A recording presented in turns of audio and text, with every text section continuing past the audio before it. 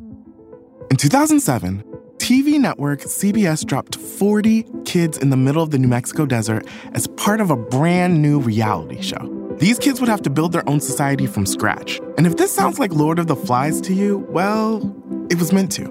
We were on this mission together, and we were going to prove to the world that we could make a better society than adults could. I'm Josh Gwynn, and I want to know what this wild TV experiment was really about. Split Screen, Kid Nation, a 6-part podcast from CBC. Available now. You're listening to a Frequency Podcast Network production in association with City News. We often tell stories of immigrants to Canada and what they've done to help build this country. Those stories are wonderful. They are personal and poignant, tales of individual courage and bravery and strength. But a key word there is individual.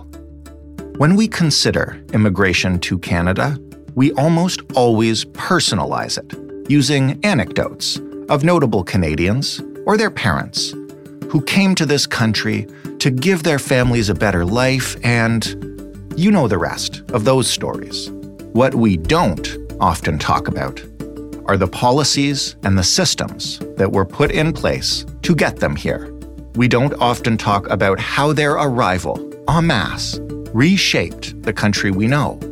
And we don't often talk about their place in Canadian history. This is especially true if the immigrants we are discussing are Black, and if the reason they came to Canada was to perform domestic labor for white people. Those stories tend to be relegated to personal family histories, but they really shouldn't be. I'm Jordan Heath Rawlings. This is The Big Story. Garvia Bailey is one of the creators of Strong and Free, a 6-part podcast from Historica Canada, produced by Media Girlfriends. The podcast traces stories from the earliest Black settlers to recently arrived Canadians, including, in one episode, Garvia's own family. Hey, Garvia. Hey, how are you doing? I'm doing really well. Thanks for joining us today. Well, thanks for having me. I'm really glad because we get to talk about a personal story, which is always fun and makes for good conversation. And you've got a fascinating story. Why don't you begin by just tell me about your mom, Eva, and how she came to Canada. Eva's amazing. She is in her 80s now, but she did come to Canada on her own. She left her family, which is me as a baby, and she was in Jamaica with my father. I had just been born, and she had experienced in this little tiny village in Jamaica in the 60s and into the 70s that there was this real push that was being made for young Jamaican women moving to Canada as domestic workers. And it was something that she dreamed about. And when she became pregnant with me, it became impossible for her to do that. But as soon as she had me, she was off to Canada in hopes of making a life for us there and setting the table for our family to be able to immigrate there. So I was maybe pushing up on a year or so when she left and stayed in Canada for a good couple years and then sent for us. So her story has always been one of real strength and real resilience and real entrepreneurial kind of zest. And it made sense that, as a young girl, when she saw that little ad in a newspaper saying, we're accepting young women to come to Canada to work as domestic workers, that she held that close to her and never forgot when she saw it. And then years later, when she was able to go herself, she did exactly that. We're going to talk about the big picture of that kind of domestic labor immigration in just a second, because it's a fascinating part of our history. First of all, though, as somebody who was just being a single parent for one long weekend with one toddler, shout out to your dad. Yes. Well, it does take a village. And my dad he had a lot of people around him that were helping with all just a bunch of toddlers running around. Oh, man. So your mom's story, how How usual or unusual is that story? Tell me about that wave of Caribbean immigration to Canada for domestic work. Her story it's remarkable and it's unremarkable at the same time, because that story is very common for those of us who came to Canada in the 70s or in the 60s. Over 3,000 women came from the West Indies to Canada between 1955 and 1967. And then there was that whole wave that came, like my mother, right after that, sort of on the wave of the West Indian domestic scheme. 3,000 doesn't seem like a lot, but many of them settled right here around the Ontario area, around Toronto. So you had all of these women that helped kind of set the table so that white women, Canadian women, were able to re-enter the workforce or to enter the workforce. The Honorable Jean Augustine, she was a domestic worker. She came to Canada on the domestic scheme. There's just so many stories of women that have entered into politics, become builders of our economy, that came on the scheme. So it was remarkable that my mother did it as on an individual sort of basis, but it's unremarkable because there were so many women that were doing it, that they actually formed their own sort of groups and support groups and cliques and kind of, knew each other in that way. So, man, it's a part of Canadian history that I feel was just so underreported that we just had to talk about it because there were so many women. That's what fascinates me about it, and that's why I wanted to talk to you about this podcast, because we hear so many of these stories as anecdotes or as like personal family history. Yeah. But what your show did was give us a look at, the actual policies, the domestic scheme that brought all these people here.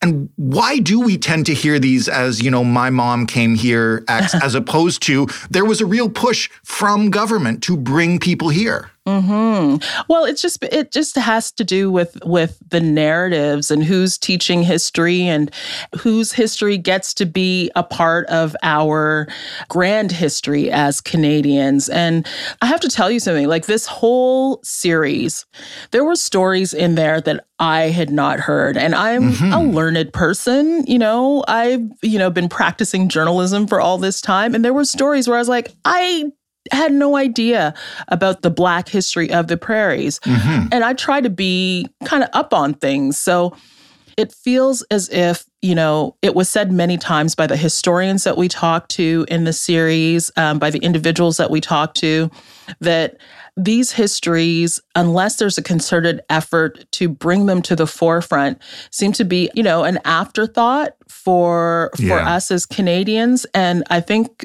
the goal for many of us doing this kind of work and wanting to make these kind of stories or create these kind of stories is to change that. Because, as we say, as our tagline, Black history is Canadian history. It's sad to me in a way that many, like yourself, Jordan, would not have heard this story growing up. No. And that to me is, it's such a disappointment, but that doesn't mean that we can't change it. And that's what we're here to do. I want to keep talking about the domestic scheme for a little bit, just because Sure. I'd like people to come away from this episode with an understanding of that, and then they can go get the full story on your podcast and many other stories as well. So you touched on this a minute ago, but why was there such a demand for domestic labor in Canada at that time? What was happening? Well, I'm not the historian. I had a great historian in Karen Flynn who came in and talked about it. But there was a shortage of domestic labor throughout the country. And so it was around 1955 that the Department of Citizenship and Immigration was just like, we need to somehow fill these labor gaps. There was a war prior to that. There was just like, everything was kind of in flux. But what Canada saw, or the government of Canada saw, was that they needed to start making sure that women especially could start entering the labor force. And that meant that you had to get domestic laborers in. And the other thing is that there was a bit of a desire to have women come from these West Indian islands as opposed to men. And that was a big part of it as well, that there was there's something a little bit more safe in having these young, and they're all often very young women, come to your country in numbers and settle. And, make of that what you will, but that was very much a part of this. And so it started out with a quota of about 100 women came, but it became so popular that it became the way for Caribbean women to hopefully come to Canada and hopefully settle in Canada on a permanent basis. But one of the things that they insisted on was that these women be single, childless, because what the Canadian government did not want was an influx of families. And that part of the scheme shifted later on with the help of those same West Indian women who pushed the government and said that that's just not fair. You can't just have us leave our families or just make it only, young women that are childless that are able to make lives here. We talk about it in the podcast. We talk about it as a feminist movement, really, for Canadian women, because Canadian women this was the beginning of that movement. They wanted to make money for themselves. They wanted to get out of the house and, be their own. And so it made sense to have this scheme, and it helped with Canada's general economy. The more people working, the more the economy is turning. Right. It was really quite a time for Canada, and these women were part of building the Canadian economy at that time. Hi there, I'm Gavin Crawford. I'm a writer, an actor, and a comedian. And for the last 8 or 9 years, I have been navigating life with my mother's increasing dementia. Has it been sad? Yeah. Has it been funny? Also, yeah. That's what my brand new podcast series, Let's Not Be Kidding, is about. It's the true story of my life as a comedian, my mom, and dementia. Let's Not Be Kidding, with me, Gavin Crawford. A new 7-part series from CBC Podcasts, available now.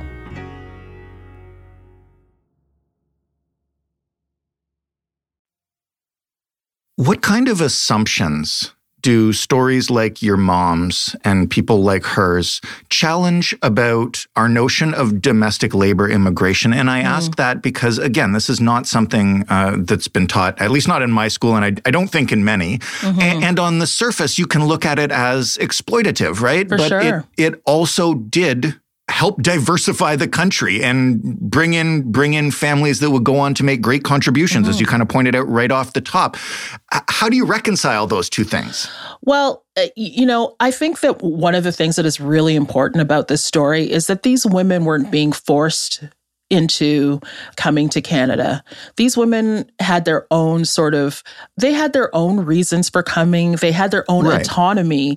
There were women that were looking for not just work and a way to get to Canada. They were looking for adventure. They were looking for new lives. They were looking for economic stability in their lives.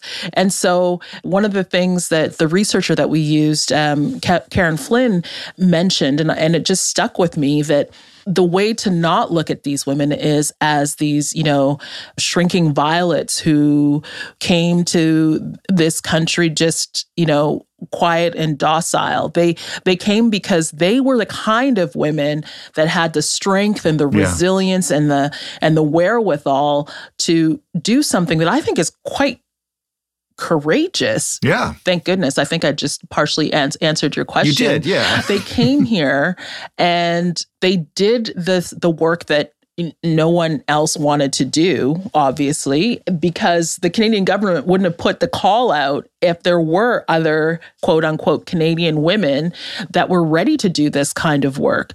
And this same sort of thing is happening today. We still see women coming from countries, domestic workers coming from countries like the Philippines, the Caribbean, that still come to this day to act as nannies, as domestic workers. They're still doing the same work that, in the 50s was so necessary to build up our economy. I don't know what our COVID response would have looked like without workers from overseas, 100%. By the way. Exactly. So, the assumptions that we make about who these women are, it's very interesting. With my mother's story, a lot of these women that she knew about as a young girl that were taking off to Canada, they were being helped by organizations like the church, other church groups that were, in Canada. Like, these were not rich women, but the village would, come together to help them make passage to Canada. So a lot of affluent women that were doing really well in the middle class, were easily able to come to Canada to make even a better life for themselves. So I think maybe the assumptions that we would have here is that these are like super poor women that don't have a lot going for them back home and all of that. I don't think that was really the case. Mm-hmm. I think that this was some of the brighter women that made the trip, the ones that had supports that were able to do that. And I want to thank you for sharing your story with us and on the podcast. But before we wrap up, I want to ask you about the other histories that your show looks to address. And they're not the kind that there are a ton of detailed records kept, or as we mentioned already, that's been written down on the history books. Like you're combing through anecdotes looking for a bigger picture, right? Yeah, but the thing is, I think that's the misconception. The records are there. It's just a matter of having the will to look for them.